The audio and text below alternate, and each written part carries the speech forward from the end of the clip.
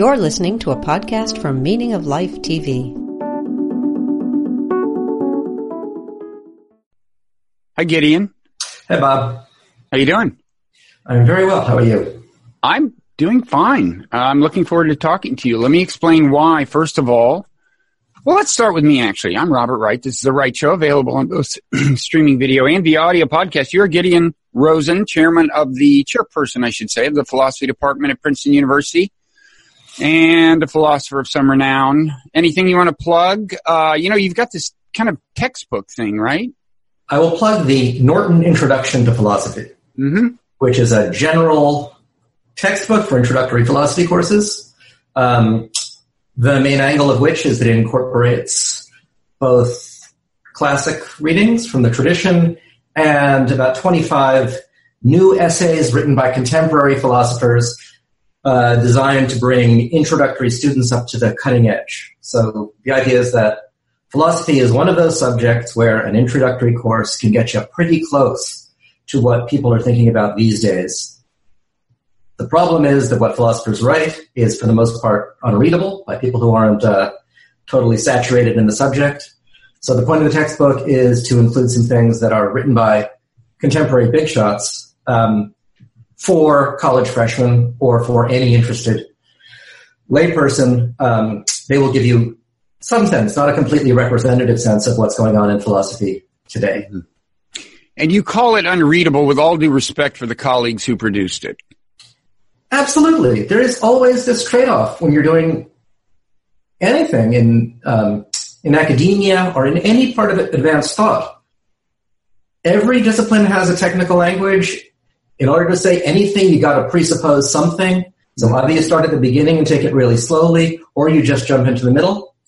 And there's nothing wrong with jumping into the middle if your audience is already there with you. And that's how it is for the most part with the kind of writing that we do. But that makes a lot of what we write pretty inaccessible. And the academic incentives for slightly more accessible writing aren't always there, so this textbook is designed to close that gap. Okay. And we're going to try to present something accessibly today. Right. We're going to talk about free will, determinism, or there is a door number 3, compatibilism, which maintains that the seeming conflict between free will and determinism is only seeming. I've never understood compatibilism. Apparently, it's a big favorite among actual philosophers, including you, right? Most of the time, yeah. My main thought about this is that the question whether free will and determinism are compatible is a hard question. It's not settled by the definition of free will or the definition of determinism. It's an open question and one we struggle with and have to clarify. But the important thing is to understand the setup in such a way that you can see that as a hard question and not an easy one. Okay. Now, speaking of setup, we've thrown around the terms free will and determinism, but maybe just for people who haven't been just bathed in this stuff lately, we should quickly recap. I mean, one way I usually put this is to say that if on the one hand you rely on your introspective intuition, that is to say you reflect on how your own mind seems to work, you tend to believe in free will because it seems like you have a choice. Right now I could ask you one question or another and the future's undetermined and I'm the one who's going to decide. On the other hand, if you rely on your intuitions about how the world out there works, you may become a determinist because we think of the world as being this kind of mechanistic place. Everything that happens has a cause that made it happen, and each given a set of causal conditions, only one thing can emerge from them. That's kind of an intuition that's commonly shared. And if you follow that set of intuitions, then you might think, well, the rest of history is actually inevitable, even if we can't predict it, and the feeling that we can influence it is actually an illusion. Is that a fair rendering of the traditionally conceived tension between free will and determinism? Yeah, I think that's totally fair. So the way I sometimes put it is, when you're just going about your business, making ordinary sorts of decisions, it seems to you as if you have a kind of control over what you do and over what happens. That's a feeling that's just somehow built into the experience of deliberating and choosing. So pick a trivial choice, raise your hand or not in the next 2 seconds. There, you didn't. As you were... That's just because I'm slow. Yeah, you're a little slow. Yeah. As you were thinking about it, and this is true for little choices you make, what to have for lunch, or for bigger choices you make, whether to take a job or something like that. As you're thinking about the choice, it seems to you that you have options. It seems to you that you could do one thing or another. And it seems to you that nothing has so far settled what you're going to do, and nothing will settle it until you make up your mind. So that's how things feel. And that thought is in tension with an idea that may not be intuitive, but which you certainly get from certain versions of science, where it was at one point thought to be a momentous and deep discovery that nature is governed by the kinds of laws that absolutely fix what's going to happen given the initial setup. So fix the complete state of the universe. Got some now, where all the particles are, how they're moving, what the forces acting on them are. And at one point, it seemed, science was telling us, once you've fixed all that, then the iron laws of nature allow only one possible future. And if that's true, since you're part of nature, it's just not so that your choices and your actions weren't settled in advance. They were settled by the state of the universe in the distant past, together with the laws of nature. So there's this tension between the kinds of openness that the future seems to have when you're deliberating and the way the universe seems to be, at least according to some versions of that kind of physics. Okay. And one of the stakes of this whole question of whether there is free will or we live in a determined universe, or door number 3, both are kind of true, is the issue of moral responsibility. It is commonly intuited that it's only legitimate to blame people for things and punish them, and is only just, I guess, to punish them for things if they did those things of their own free will, if they did the things that are deemed bad of their own free will. That's at least a common way of looking at it. And I gather that champions of compatibilism believe, at least in many cases, that compatibilism offers you a way to say you are a determinist and yet preserve a fairly traditional notion of moral responsibility. Is that fair? Right. So there are compatibilism means two things. Sometimes it's understood to be the thesis that free will and determinism are compatible.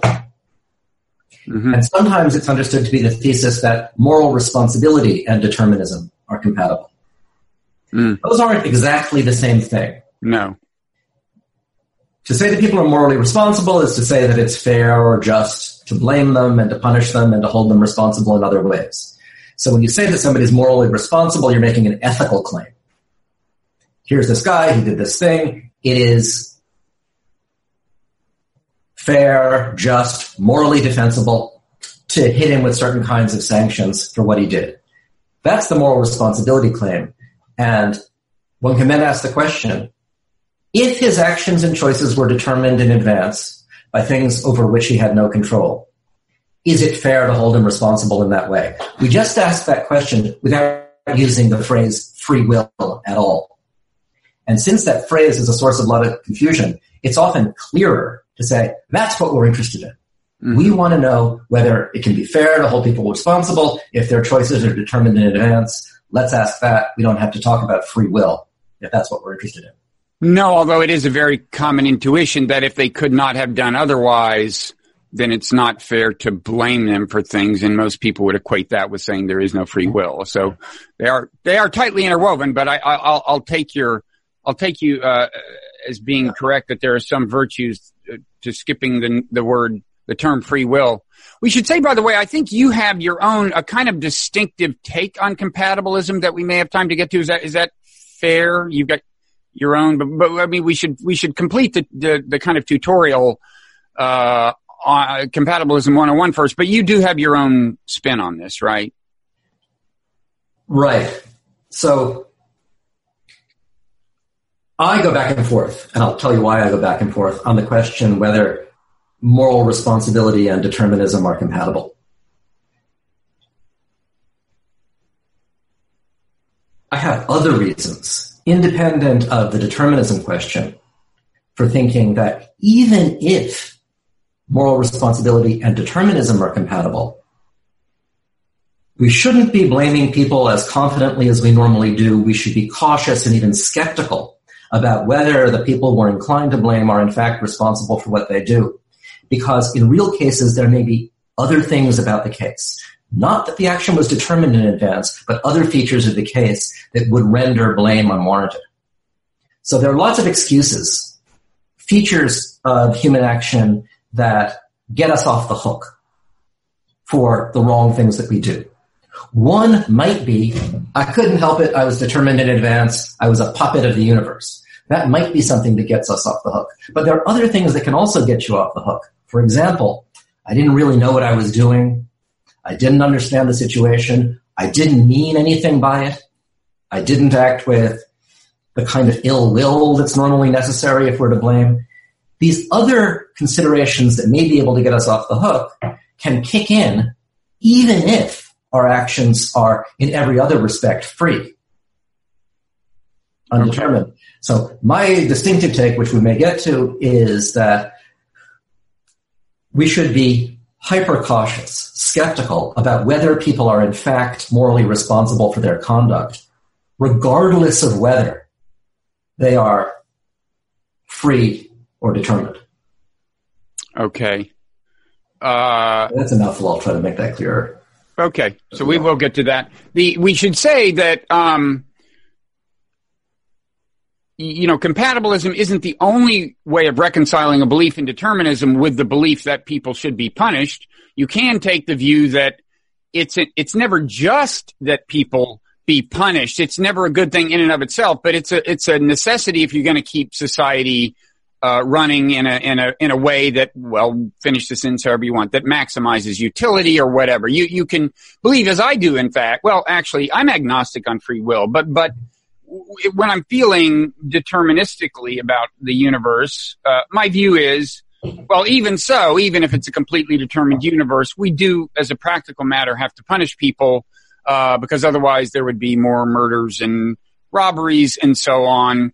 But it's something different that compatibilists are saying. They're not just saying that the practical effects of punishment are so desirable that you have to do it even though it's regrettable in some sense in each case.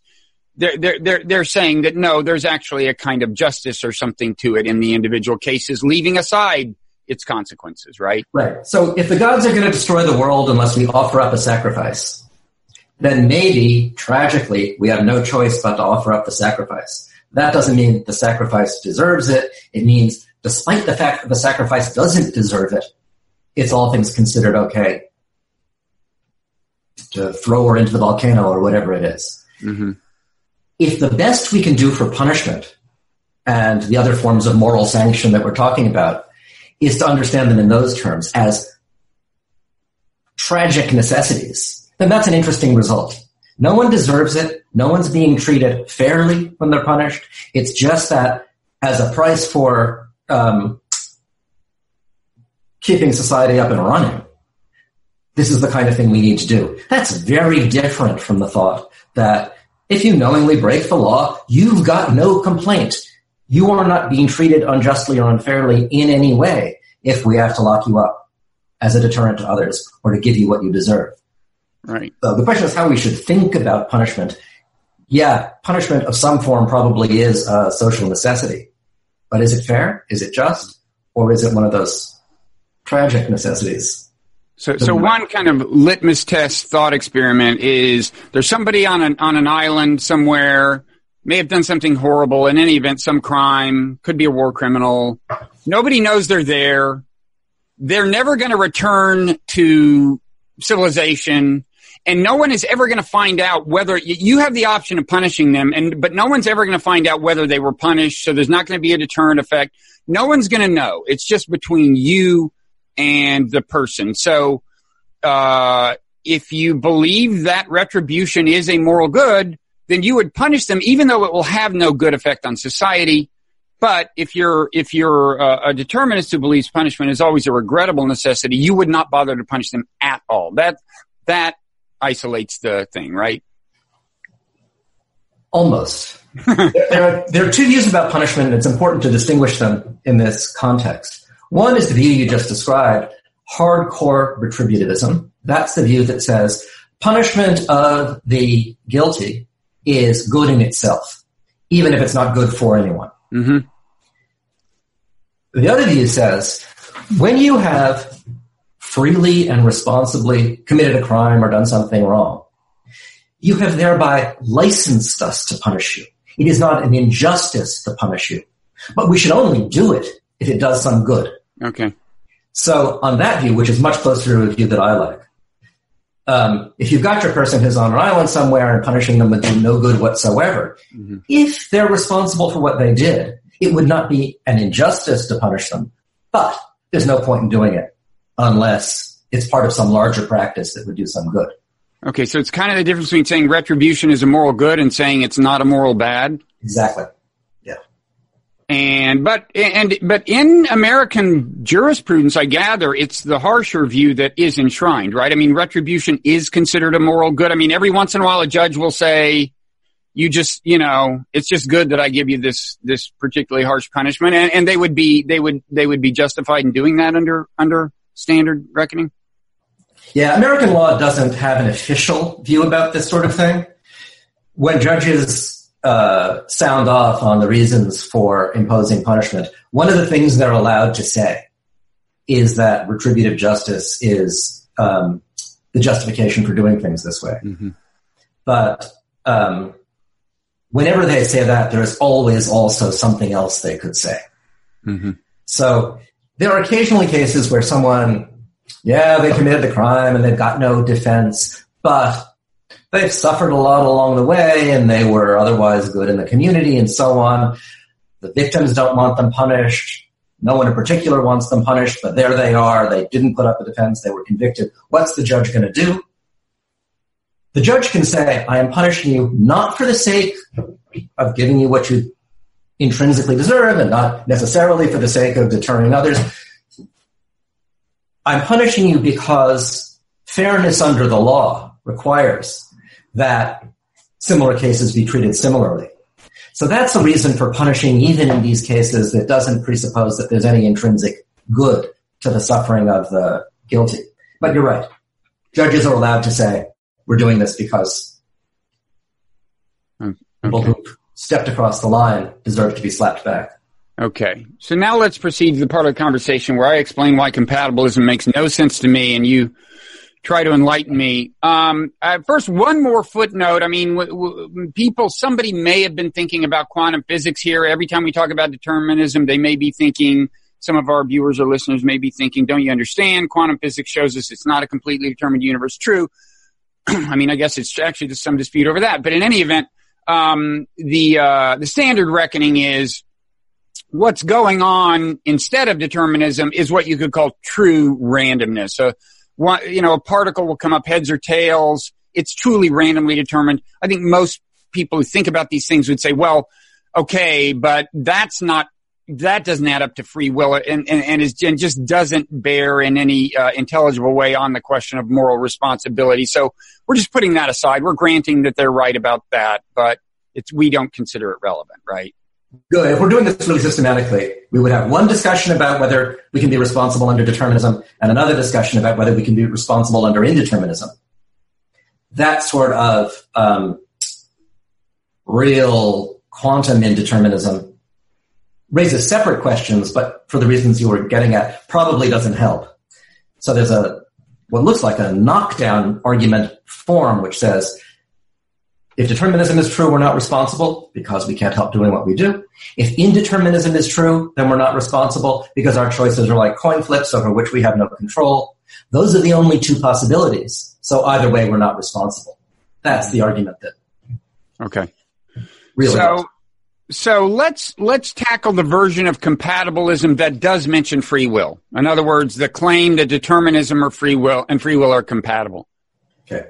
Now, I just don't get it. I mean, I don't understand, because I take the assertion of free will to mean that the future is not determined, and that to be just embedded in the concept and to be the reason that we think we can hold you morally responsible for what you do, because right before you did it, it could have gone either way, depending on how you exercise your free will. And if in fact it could have gone either way, the future wasn't inevitable, then I would say we don't live in a deterministic universe. I'm sure you've run into this objection. This is a common intuition, right?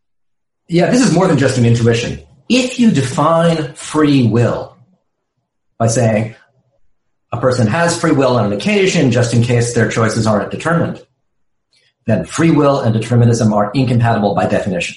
You're right. You're right to find that mysterious, because there's no way that could be true. Suppose we define free will instead, as you did earlier, as the thought that when you acted, you could have done otherwise.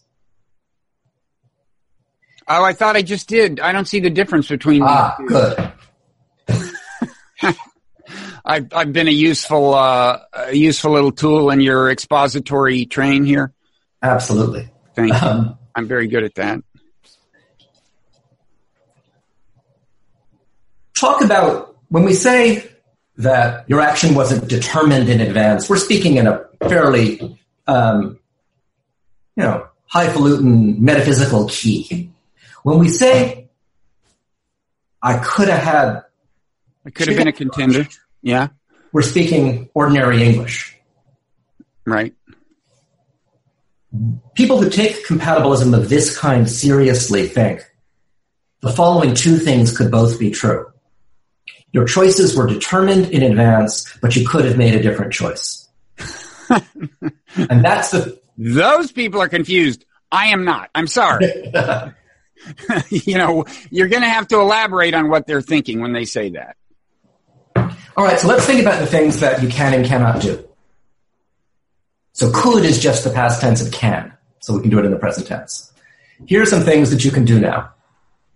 You can raise your right hand, you can stand up, you can walk out of the room, you can't flap your arms and fly to the moon, you can't lift a truck. If you were paralyzed, then we should say you can't walk, but you're not paralyzed, so you can walk. These are true, ordinary claims about what you sitting there now can do. So here's something I just said. You can walk. Or you could have walked out of the room 10 minutes ago. What am I saying when I say that? I'm saying something like, you have all the equipment required for doing that kind of thing. A functioning nervous system, a brain hooked up to your body in the right sorts of ways. Right. The door's not locked. You're not in chains. All of these features of your circumstances are compatible with your standing up and walking out of the room. So when I say you could have walked out of the room, in the sense in which someone who is, say, paralyzed doesn't have that power, that's the kind of thing I'm saying about you. But that could be true of you, even if physical determinism is true. Because physical determinism doesn't mean you're paralyzed right now. It doesn't mean you're in chains right now. Those kinds of impediments to walking out of the room just aren't there. So you could have walked out of the room, even if physical determinism is true. Right, but I would attribute the sense of self-satisfaction that I sense in you at this moment. having knocked down argument to the imprecision of human language to begin with. I mean, when we say, when I say I can walk, what we mean is that there are circumstances under which I will walk. There are, and these are circumstances that do sometimes apply. But in the real world, they include circumstances that are opaque to us and that we can't, really, so it may feel to me like I can that like I can get up and walk in a minute. I can say I can get up and walk in a minute. And it's certainly true that I have the capability such that given sets of circumstances that could well apply in a minute, I will get up and walk. But right now I have no way of knowing whether the circumstances will apply because by circumstances, I mean to include the state of my brain, which will impinge on my motor activity. Right. And so I rest my case. Let's say that given that you're not now paralyzed or in chains, you have the capacity to walk. You're capable of walking. Yeah, you're capable of walking. When I attribute to that sort of capacity or capability to you, I'm just attributing to you a sort of gross capacity. It's compatible with your gross physiology and gross features of your circumstances that you do these things. You do not have, let's say,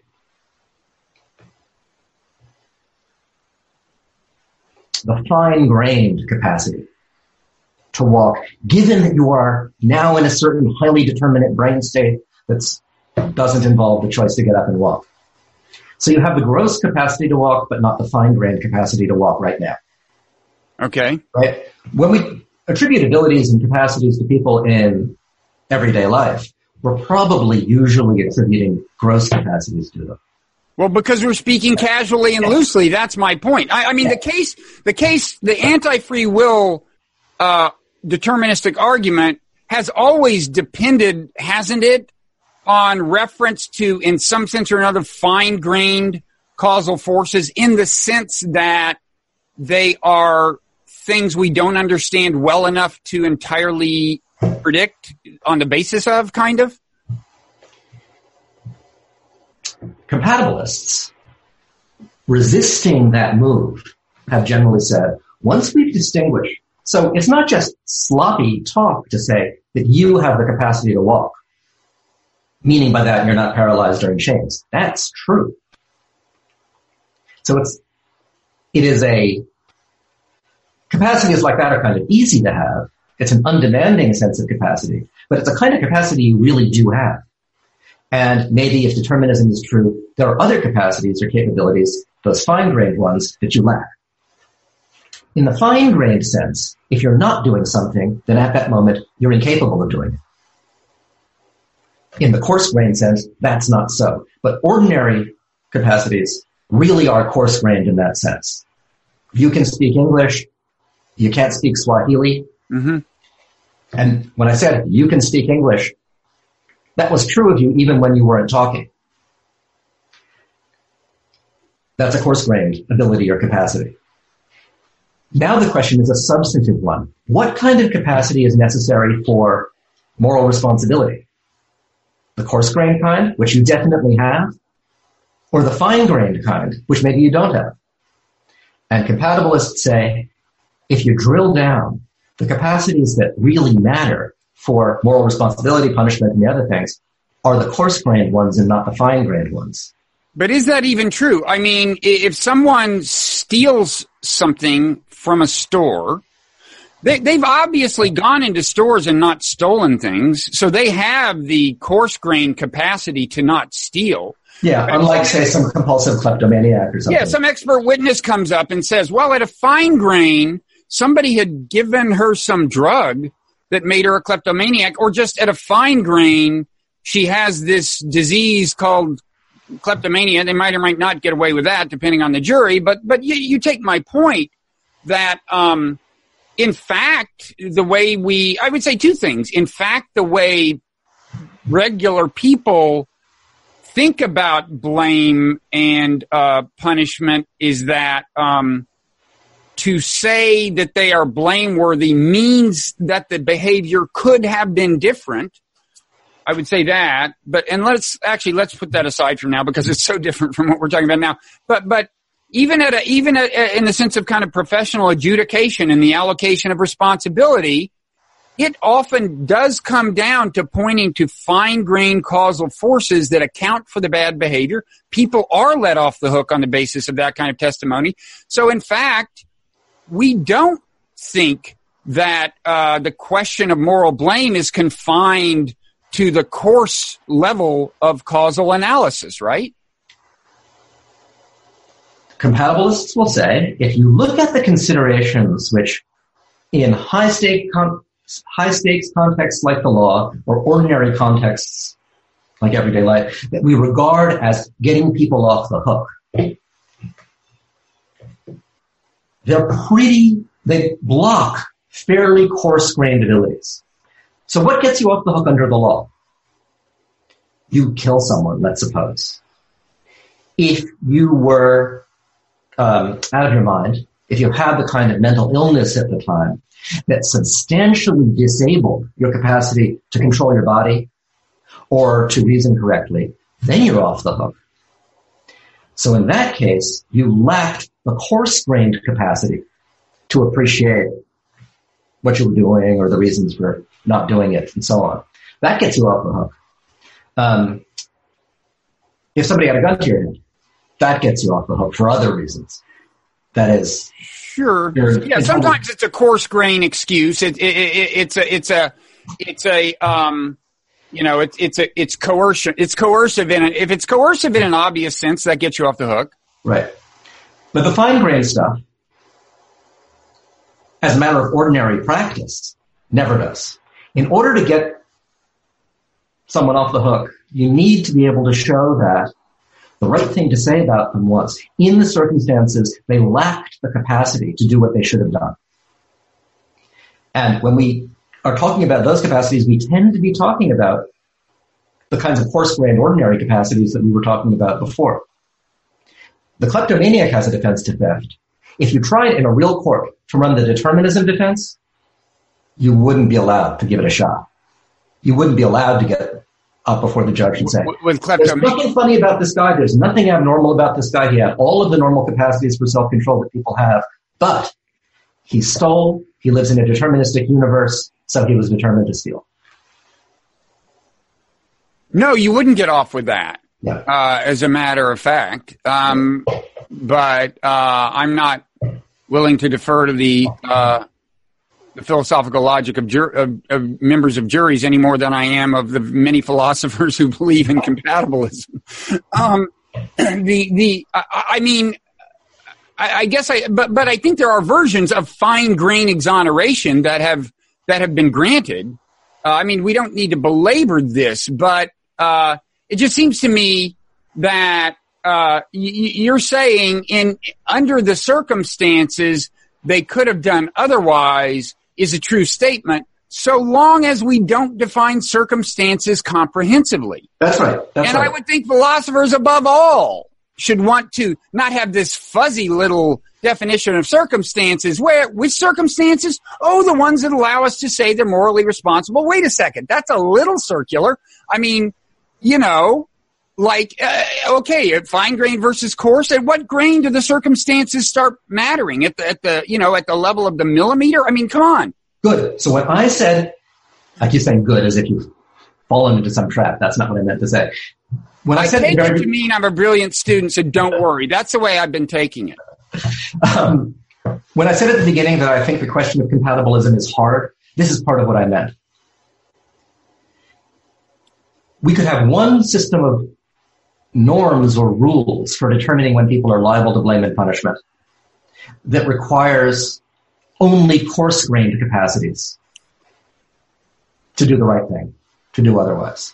Or we could have a set of norms or rules that requires the fine-grained capacity to do otherwise, the ability to do otherwise, holding absolutely everything about the antecedent circumstances fixed. Mm-hmm. Which rules, in fact, govern blame and punishment? That's a substantive ethical question, not one that can be settled by definitions. No, but I would point out that, to get back to what I alluded to earlier, I think the intuition of the average person, and I'm not here to defend this intuition actually, but I do think that the way the intuition of the average person works about moral responsibility is that if you can convince them that under all the circumstances that there was really no chance that the person could have done otherwise, I think they become very skeptical about the justice of punishment. I think, of course, the average person just doesn't think this stuff through much, but I think their intuition is that the reason that it's okay to punish the person is because the behavior could have been otherwise.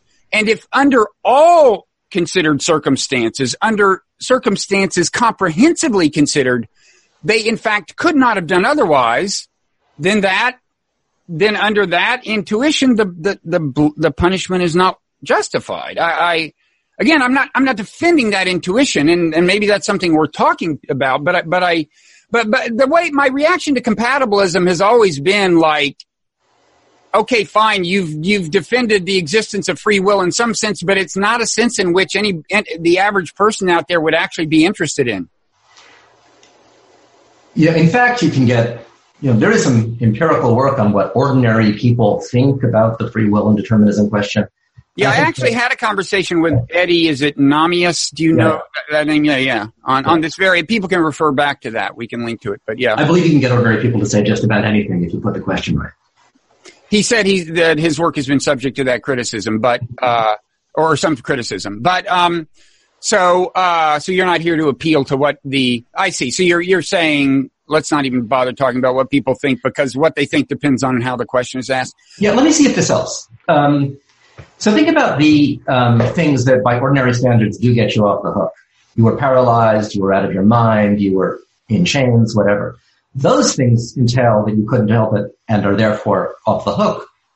Notice something about all of those excuses. In those circumstances, we think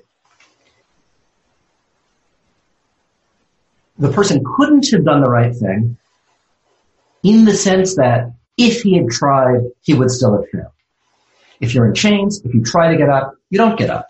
If you're paralyzed, you try to get up, you don't get up. So sometimes when we say that the person can't do something, we mean, or at least imply something like that.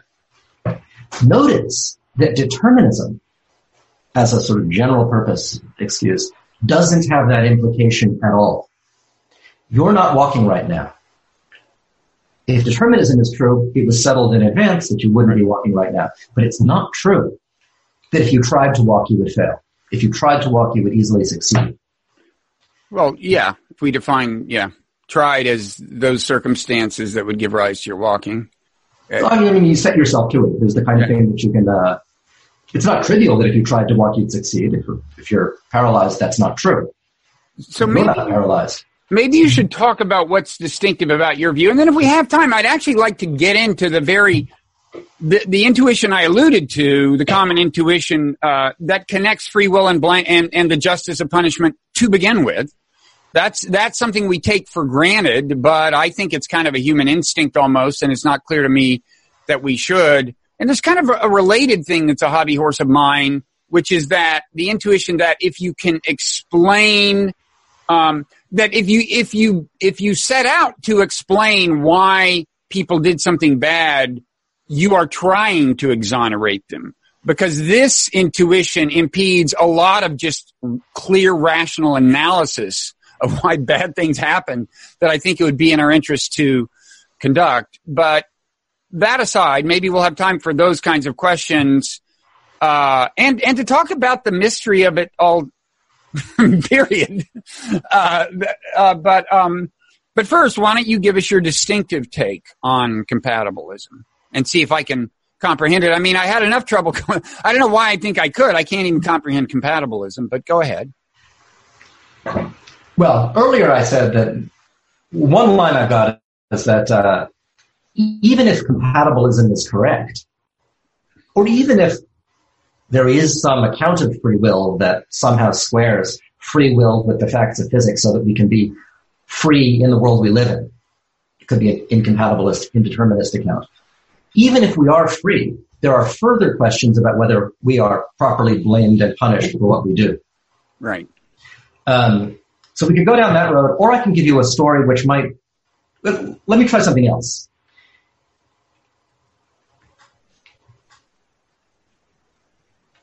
This is something that I've just been thinking about lately, so I'm not sure how convincing I can make it, but in the interest of putting cutting-edge philosophy on display. Think about it like this. If we believe in moral responsibility, we think that by acting wrongly, by hurting someone or breaking the law, you can change your moral condition. Before you do it, it would be wrong to punish you.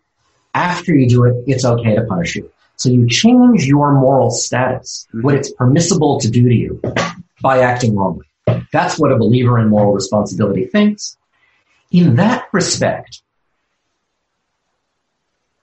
acting wrongly is like other things we take an interest in and seem to understand a bit better. So, for example, consider consent.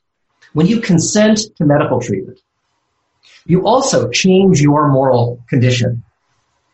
Before you consent, we can't operate. After you consent, we can. Or take promising. Before you make the promise, you're free to have lunch with whoever you want. After you make the promise, you have an obligation that you didn't have before. So consenting is one of those things where through a voluntary action, you change your moral condition. Promising is another thing where through a voluntary action, you change your moral condition. And if moral responsibility is real, so is wrongful action. Mm-hmm. They're all exercises of what philosophers sometimes call normative powers. The power to change your rights, your obligations, and your liberties by voluntary action. Now think about this. People get all worried about whether determinism undermines moral responsibility. They don't get so worried about whether determinism undermines our power to consent to medical treatment. I have never heard anybody say that. That's for sure. Neither. Yeah. Or whether determinism neutralizes the moral force of promising. I've never heard anybody try to get out of a promise by saying I was compelled by at a fine-grained level of causality to make the promise. Exactly. But notice that there are things that can get you out of a contract or that can get you out of consent or that can neutralize the moral force of consent if you were out of your mind at the time, if you didn't know what you were doing, if someone had a gun to your head. Mm-hmm. Mm-hmm. So lack of control, lack of understanding, lack of ordinary liberty, those are things that neutralize the moral force of consenting and promising, and those are a lot like the things that, by ordinary standards, neutralize the moral effect of wrongdoing. Right. They neutralize the normal tendency to be blameworthy if you do something wrong. They are. So here's what I'm thinking. Let's try to ask why it is that those kinds of gross incapacity and interference neutralize the moral force of consenting and promising, whereas fine-grained determination doesn't. Okay. Do you want me to give one possible answer? Well, this is a super deep question, and there is no standard off-the-rack answer to this sort of question. Maybe you underestimate me. I don't have one either, but here's what I'm inclined to think. Suppose we're sitting around trying to set the rules for when promises are going to be binding or when consent is going to be effective. Right. We know in advance we want promises to be binding sometimes and consent to be effective sometimes, because that's extremely valuable for us collectively to be able to give consent and make promises. Right. And then we say we want to give people as much control as possible over when they change their normative condition, their moral condition, by giving people license to touch them or operate on them, or by binding their future conduct by making promises. We want to put you in the driver's seat as much as possible for when you change your moral condition in those ways. It's not valuable to you to have the ability to do that when you're out of your mind, or when you're under duress, or when you have been fraudulently misled. Control under those circumstances doesn't do you any good. But under other circumstances, giving you the control over whether other people can operate on you and so on, that's a valuable thing for you.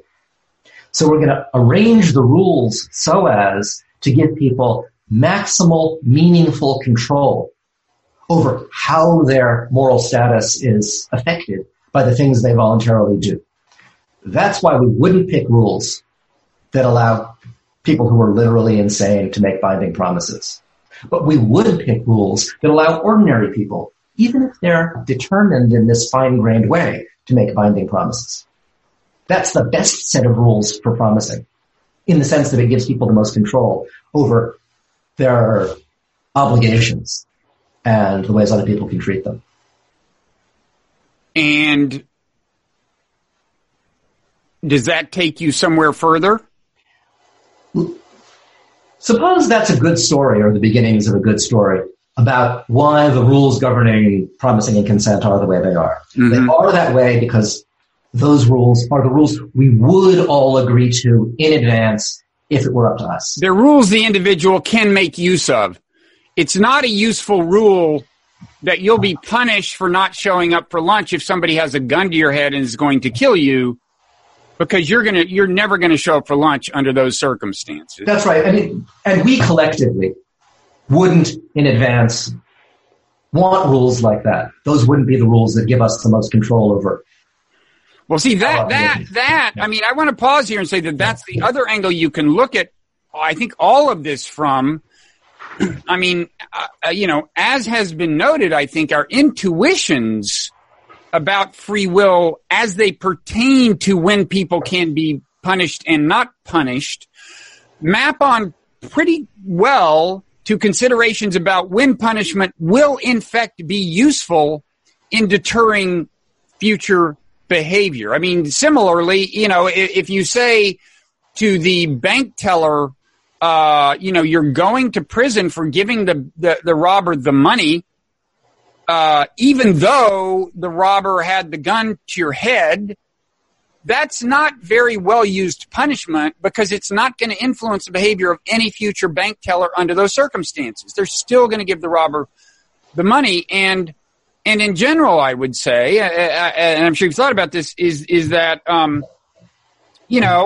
our intuitions turn out to be, from a social level, actually pretty fortuitous, because they map onto the set of incentives a society would set up in order to maximize the utility of punishment. Now, you could carry that into the other realms you just brought in, like when is someone obliged to fulfill a promise to go to lunch?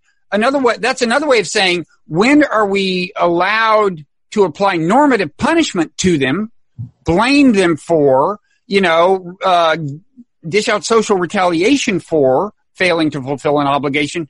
So, I mean, this is kind of complementary. This level of explanation for that pattern, right, is kind of complementary to and related to the explanation you've articulated, right? I mean, for starters. Good. So there are two versions of the story I was just telling. One says the rules that really govern these things are the rules, the general acceptance of which would have best consequences. That's the line that you were just describing. Right. The other story is the rules that govern these things, consenting, promising, and punishing, are the rules which ex ante give individuals maximal control over their own rights, obligations, and conditions. And those are not the same thing. Maximal meaningful control. Those are not the same thing. So consider, here's an empirical possibility. If you abolish the insanity defense, you will wind up punishing some people who were out of their mind when they committed the crime, and that may be, at the individual level, wasted punishment. But you'll deter some people who might have been hoping to squeak in with an insanity defense if they got caught.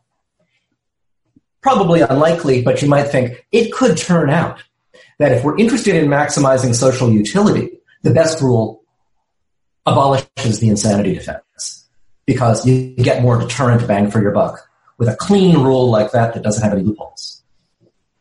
If we're that kind of rule utilitarian, then we'll think there's nothing wrong with punishing people who are severely mentally ill, because a rule that allows that is the rule that has the best consequences. Mm-hmm. On the story that I was telling, that sort of argument isn't pertinent, because a rule that allows punishment of the seriously incapacitated is one that takes whether you trigger criminal punishment to a substantial degree out of your hands. Because if you're crazy and you're driven to commit a crime, then you'll be triggering punishment in ways that weren't relevantly under your control. So a rule that recognizes an insanity defense will have a secure justification if you think of things in the way I was suggesting, a less secure justification if you think of things in consequentialist terms. Yeah, I mean, I would say I think the consequentialist story, the idea that these intuitions about blame pretty consistently serve the kind of social utilitarian goal of just dishing out punishment in an efficient way. I think that story does depend on, for it to be a really very successful story, depends on assuming we actually always know why people did things. Ironically, since part of this is presupposing that we never do, but I think because if you admit the kinds of cases you said where, well, the person can fool us about whether they were insane, they can fool us about it, to that extent, the story falls apart. I still think it's possible that, I mean, various things are possible. One, and I guess I'll stop there. But so anyway, you're arguing that these two stories, your story about maximizing a certain kind of, autonomy or something at the individual level, is different from maximizing a kind of efficiency at the social level. Anyway, you're standing by that story, and certainly to the extent that we admit things like the insanity defense and get fooled by them, you see the distinction. Right. And so now the idea would be, if this is where the real moral norms governing punishment and the rest are grounded, if they are the norms that, if generally accepted, would promote the goals of the practice while securing maximal autonomy to individuals, then we have a compatibilist story. Because, but don't we still have a consequentialist story? I mean, yeah. In other words, aren't you still justifying this conception of blame on grounds of its practical consequences?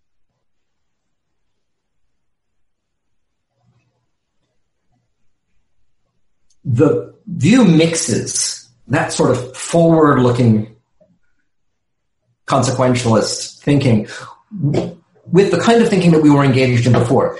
The question was supposed to be, is it fair to blame or punish people if they were determined to do what they did?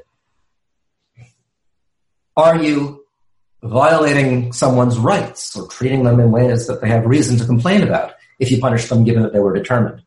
The proposal here is questions about how it's fair to treat people or whether you're violating someone's rights are to be answered by asking, stepping back now, which allocation of rights would best promote autonomy and the other goods that are achieved by punishment and the other practices that we're talking about.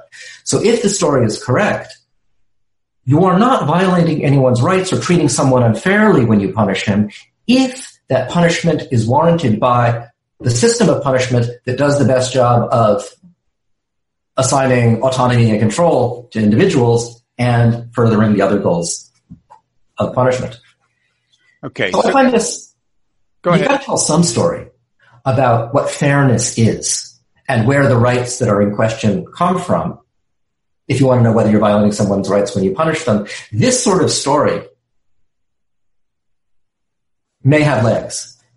And if it does, it would be a kind of a real defense of compatibilism against some of the intuitions that are completely real that you have on the other side.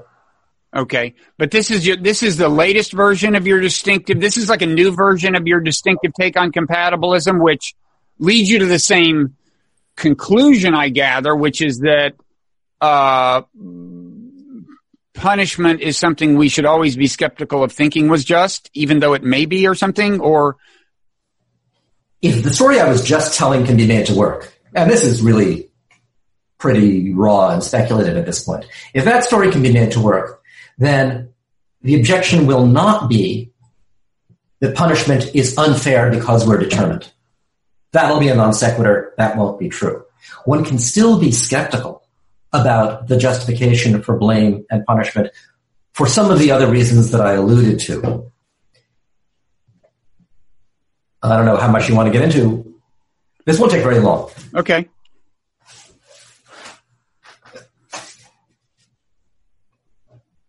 Suppose you've got someone who has got as much free will as anyone could have, and the kind of free will that puts him in a position to be responsible for his actions.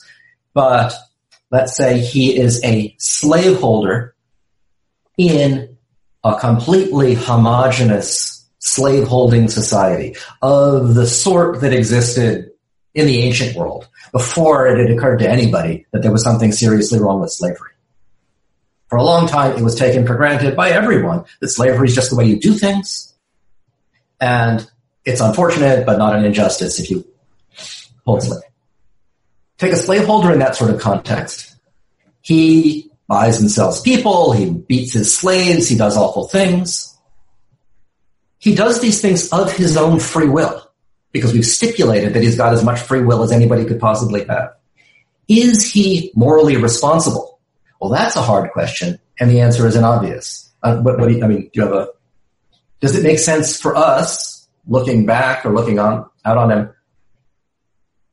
Well, you could say that he had free will, but realistically, he could not have done otherwise. In a certain sense, his behavior was determined by his environment, because even given free will, given the fact that no one had even raised the possibility that slavery was bad, this is like, Greece circa 800 BCE or something. If Greece existed then, he couldn't have done otherwise, right? I mean, you could say that. You could say that, but suppose we don't. If he had tried to do otherwise, he easily would have. If it occurred to him to do otherwise, he could easily have acted on those thoughts. Mm-hmm. It could even be that if he had just taken a second to think, how would I feel if somebody did that to me? He would have realized that slavery, that's pretty unlikely, but it's entirely possible that it was in every relevant sense in his power not to do these things. Mm-hmm. He just did them because he wanted to and didn't see the reasons against it. Still, we have some reluctance to think of him as fully responsible for what he did. And you might think that's because two things need to be true of you in order for you to be responsible. It first needs to be the case that you could have done otherwise, in some strong sense. But it also needs to be the case that you could have appreciated the reasons for doing otherwise. Or that you were in a position to know that you should have done otherwise. And this guy in this totally homogeneous environment, not in a position to know by any reasonable standard that he had reasons for doing something completely different. There seem to be two ways of being off the hook. I couldn't help it, and I didn't know. I didn't realize. Now, that's not going to get everybody off the hook, because most people aren't operating in circumstances where they do something wrong, but nobody around them has any idea that the thing is wrong. But this is the thin end of a wedge that I think is available to generate doubts about responsibility, even in ordinary circumstances around here, that are independent of the free will question. Yeah, I mean, the hardcore determinists would say that those two categories resolve into one. To not know is just another way of describing the brain chemistry that meant that you couldn't help it. But certainly you're on the same page with that determinist in that they want to sow doubts about the validity or the justice of punishment. Leaving aside the question of whether the punishment should be exacted. Right. Okay. So I can see that. So right. So I think. Go ahead. When you've got someone who's done something wrong and you want to know whether it's okay to blame him or punish him, one question you can ask yourself is,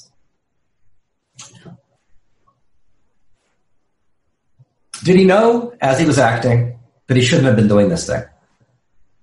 That he couldn't justify what he was doing? Mm-hmm. Sometimes the answer to that question will be no.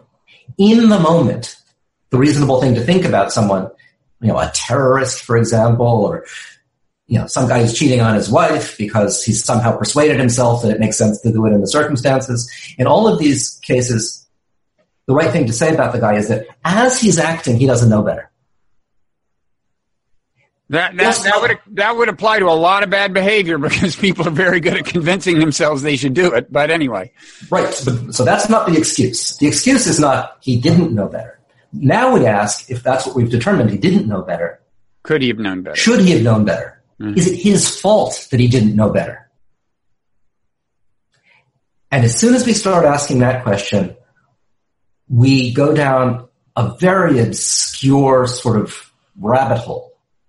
Because now we start thinking about, here's this guy acting in the throes of a kind of moral delusion. As he's acting, he thinks it's okay for him to be doing what he's doing. How did he get himself into this pickle? Is there something he should have done beforehand to forestall this delusion? Or did he just fall into it? If he just fell into it, then I think he starts to look more like a victim of circumstances and less like a fully culpable wrongdoer. But in real cases, it's very hard to distinguish the person who just fell into a kind of local delusion and the person who, at some point, should have done something to prevent this and didn't. And you agree that the determinist says that there's actually no distinction between those two, and you're just being misled by casual language. Yeah, absolutely right. So what I'm trying to do is generate another route to doubts about responsibility that even someone who buys free will compatibilism might feel the force of. So you don't feel the force of free will compatibilism, so you don't need this argument. You're right about that. But someone who I see, who thinks the world has been made safe for free will might still think, but for all I know, all of these people I'm inclined to blame are acting from local, transitory, blameless moral delusions. Right. And then we shouldn't blame them either, unless the delusion is their fault, and who knows about that. Right. Okay. So, but then your earlier thing was something you're just thinking through now, almost in real time. You haven't written it up yet. Is that right? That's correct. So people are seeing cutting edge philosophy in real time on this show. Where else? Does Joe Rogan do this? No. No. So that's great. Maybe, I don't know, in the brief time that I guess we have left, what else should we say? I mean, isn't it your intuition that the difficulty we have settling this whole free will determinism thing, and as I said, having two sets of intuitions about it, really. You reflect on your own behavior, and it seems like you have free will. You reflect on the world out there, and it seems like you don't. Excuse me. Don't you think that the problem we have with this has something to do with the mystery of consciousness and the mind-body problem? I mean, like, may it be that if we could solve one, we'd have solved the other?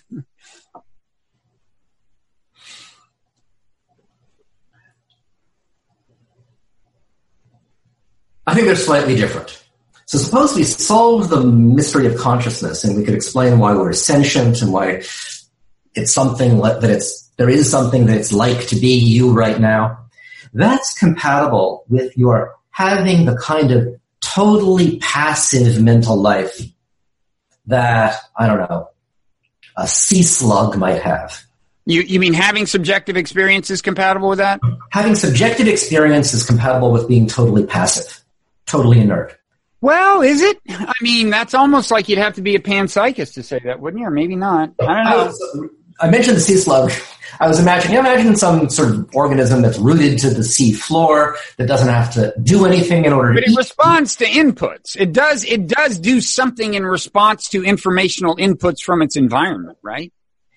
It registers its environment, but it doesn't move. Doesn't move? Right, because the nutrients just waft over it. It doesn't even have to open its mouth. Its mouth is just sitting there open. But it's got eyes. I think we may hear from the sea slug interest group about the way you're characterizing sea slugs, but fine. For now, we haven't. You know, I wouldn't know a sea slug if I met one. That's what it's like. I was just making that up. Okay. The philosophical point is supposed to be sensory consciousness could be a totally passive matter.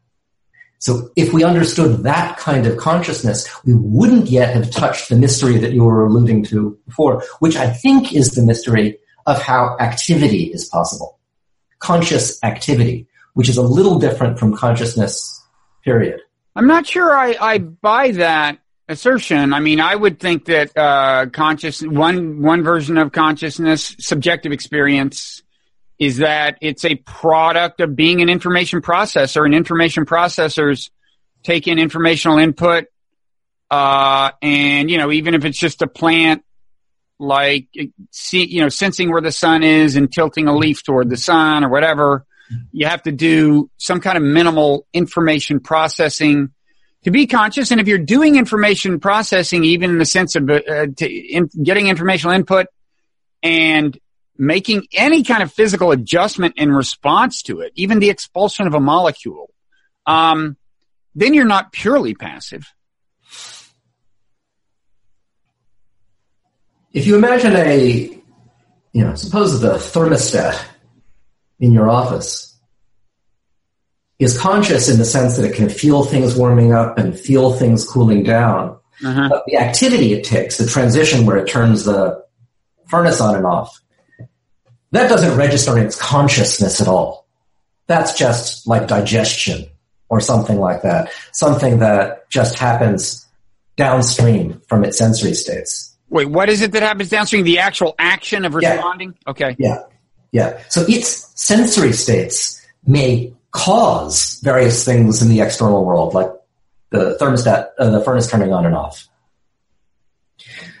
But it's not active in the sense that it doesn't, in consciousness, initiate any change in the external world. Its conscious states are all just passive responses to the environment.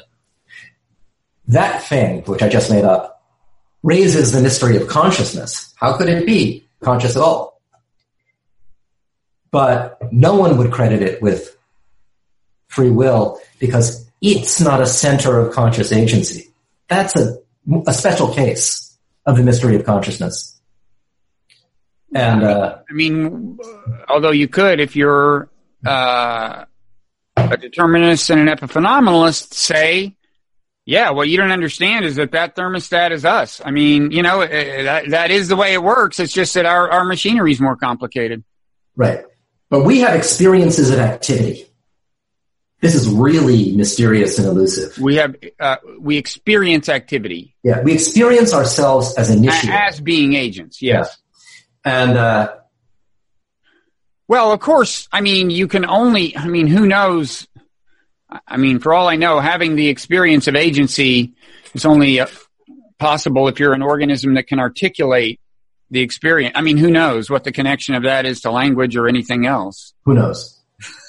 Right. Can I quote you on that? Who knows? Oh, please, let that be my most famous saying. Who knows? So anything else you want to... it's so mysterious. It's also mysterious. Anything else you want to say about anything we've said at all? So suppose we are where we in fact are, puzzled about, uncertain about how responsible action could be possible at all. It's a muddle. We don't have a clear view, which would make the world safe we're working on it, but we don't have it. That would make the world safe for the confident judgment that people are responsible for what they do. Mm-hmm. How should we take that bit of philosophical uncertainty into account, not just in designing policy, like policies of criminal justice, but in ordinary interpersonal interaction? We are constantly, in little ways, holding people responsible for what they do. Like when you get pissed off at the guy who's driving too fast down your street, that episode of indignation is a way of holding the guy responsible, thinking of him as morally responsible for what he's doing. If on reflection you're uncertain about whether he could possibly be responsible for anything, does it follow that we ought to be in the business of inhibiting all of these large and small forms of holding people responsible until we have a clearer view about whether anybody really is responsible? Well, I mean, one thing I'd say is, of course, the guy driving down the street, you really usually don't have the opportunity to administer, negative sanction or any kind of punishment. But assuming you did, then I would say, even if you're a determinist, given that driving fast endangers the kids in the neighborhood, you want to do the things that an indignant person would do, whether or not you really want to feel the indignation. But again, in my mind, it comes down to these kinds of pragmatic considerations. If it was a person driving to save somebody's life, and that's why they were driving fast, and those are the only circumstances in which they'll do it, that's different as a practical matter. Although you might, just as a demonstration project to deter others, you might want to jump up and down and say, "Don't you agree that person's a jerk?" It may be true that a lot of the outward stuff that we normally think of as justified by the idea that people are free and responsible would be justified anyway, on the grounds that it's, indispensable for producing good consequences. Mm-hmm. But the inner stuff, the way you feel when you hold someone responsible, that really is sensitive to whether on reflection you think the person is responsible. Totally. So how do you manage your inner life given this uncertainty about responsibility? I think that's a substantive. Oh yeah, and the kind of Buddhist view is that you should avoid the internal. I don't want to oversimplify, but that I didn't even know that this is explicit in Buddhism. But there's a very pragmatic character to the conception of punishment in Buddhism, and the implicit idea seems to be it's always a regrettable necessity, and the practice of things like mindfulness is a way of not letting yourself get overly worked up, and yet maintaining, sufficient purpose to, even in an equanimous state, deliver that punishment that needs to be delivered. And I think we, who aren't fully acculturated Buddhists, are torn between, on the one hand, the idea that these negative emotions are disruptive, upsetting, and we're in some sense better off without them, and the thought that moral commitment and seriousness require that we get worked up about things when they merit it. So if someone is not outraged, indignant at the kind of injustice we see around us all the time, we have the thought that the person isn't paying attention. The person isn't adequately engaged with the moral world. Yeah. And the trouble with these skeptical reflections on free will is that they tend to erode that kind of ordinary moral conviction. That's the concern. And that's the conviction. It leaves the best without all conviction and the worst full of passionate intensity. Right. Which is from the Second Coming, right? Right. That is the concern. I mean, as a practical matter, I think people have so much trouble letting go of their retributive instincts that, like, I wouldn't worry about a crisis afflicting America's juries anytime soon. But yeah, that is the longstanding concern. And it is a challenge as if you're going to really get into it and think about it and start entertaining serious doubts about free will. It becomes a little more challenging to support the administration of punishment that may be socially necessary. Right, and I think there is a safe retreat from that. So whatever we do about managing our emotions and our feelings of indignation, there is a way of understanding punishment as a necessary evil that does seem to be built into criminal justice systems in Northern Europe, which is our sort of, in so many ways, our moral beacon. Our moral beacon. And You can run a system of criminal punishment like that. We don't know if it's your fault. We don't care if you're a bad person, but we need these rules so we're with sort of minimum of fuss and a maximum of humanity going to impose penalties for antisocial activity. You can run the world like that, and as far as we can tell in a decent society, punishment of that sort, which doesn't presuppose serious moral blameworthiness, is adequate for social control. Is it a fact that in parts of Northern Europe, the actual way the law reads, or the philosophy, the stated philosophy behind the law, is less retributive? No, I think it's just the understanding of the people law and the prevailing practice. It's much less retributive. Yeah. Yeah. Well, I think that's enlightenment. Yeah. And I don't think we are in danger of catching up with them anytime soon. Notwithstanding conversations like this, Gideon, we're doing our best. Yeah. So thank you. So much we left to talk about. You're going to have to come back yet again. I didn't say at the beginning of the conversation that you and I have one conversation online in which we got into a bunch of, I don't know, mind body and quantum physics, I think, and all kinds of stuff. That's there. And yet there is still more to talk about even after this. True. So we'll have to do this again. Do you want to do any final plugging of anything at all online? Because, we can link to things that you've written that are relevant to this, and you can just give me those links later if you want. But is there anything? We've mentioned your textbook. What's the name of it again? The Norton Introduction to Philosophy. Uh-huh. And let me just mention that again, because part of my hope with that book was that it wouldn't just be used in college courses. The people curious about philosophy and about contemporary analytic philosophy in particular would pick it up to get an intro to the subject and a feel for what's going on. And I hope it's useful for that purpose. So, how many co-authors are there? There are 5 on the second edition, 4 plus me on the second edition. So it's Alex Byrne from MIT, Shauna Schifrin from UCLA, my colleague Elizabeth Harmon at Princeton, and Joshua Collin from Apple University. Uh-huh. So the 4 of us cover the waterfront. The 5 of us cover the waterfront. Yeah. Metaphysics, epistemology, philosophy of mind, ethics, and political philosophy, all in one book. Okay, well, if you see Elizabeth Harmon, tell her that she told me once that she would come on this show. Recently she told me that. I'll mention it. Would you? Absolutely. So anything else you want to talk about? I think that's it. Okay, well, thank you so much. And are you vowing to do this again at some unspecified future date? I hereby vow. And what's that? Vows can be morally binding. I guess. Well, also, there is a kind of coercive atmosphere here when I do this. So you could say yes and then later say no if you want, because I'm kind of putting you on the spot. True. So you'll say yes for now. Right. Meaning, okay. Whatever that means. Yeah. Whatever that means. Okay. Thanks a lot, Gideon. All right. Thank you. Before you go, a quick message from the suits at Meaning of Life TV. Meaning of Life will always be free for you to watch and listen to, and we don't even go the NPR route of guilting you into donating during Pledge Week. But we do have a small request. If you enjoy Meaning of Life programming, rate and review us on iTunes.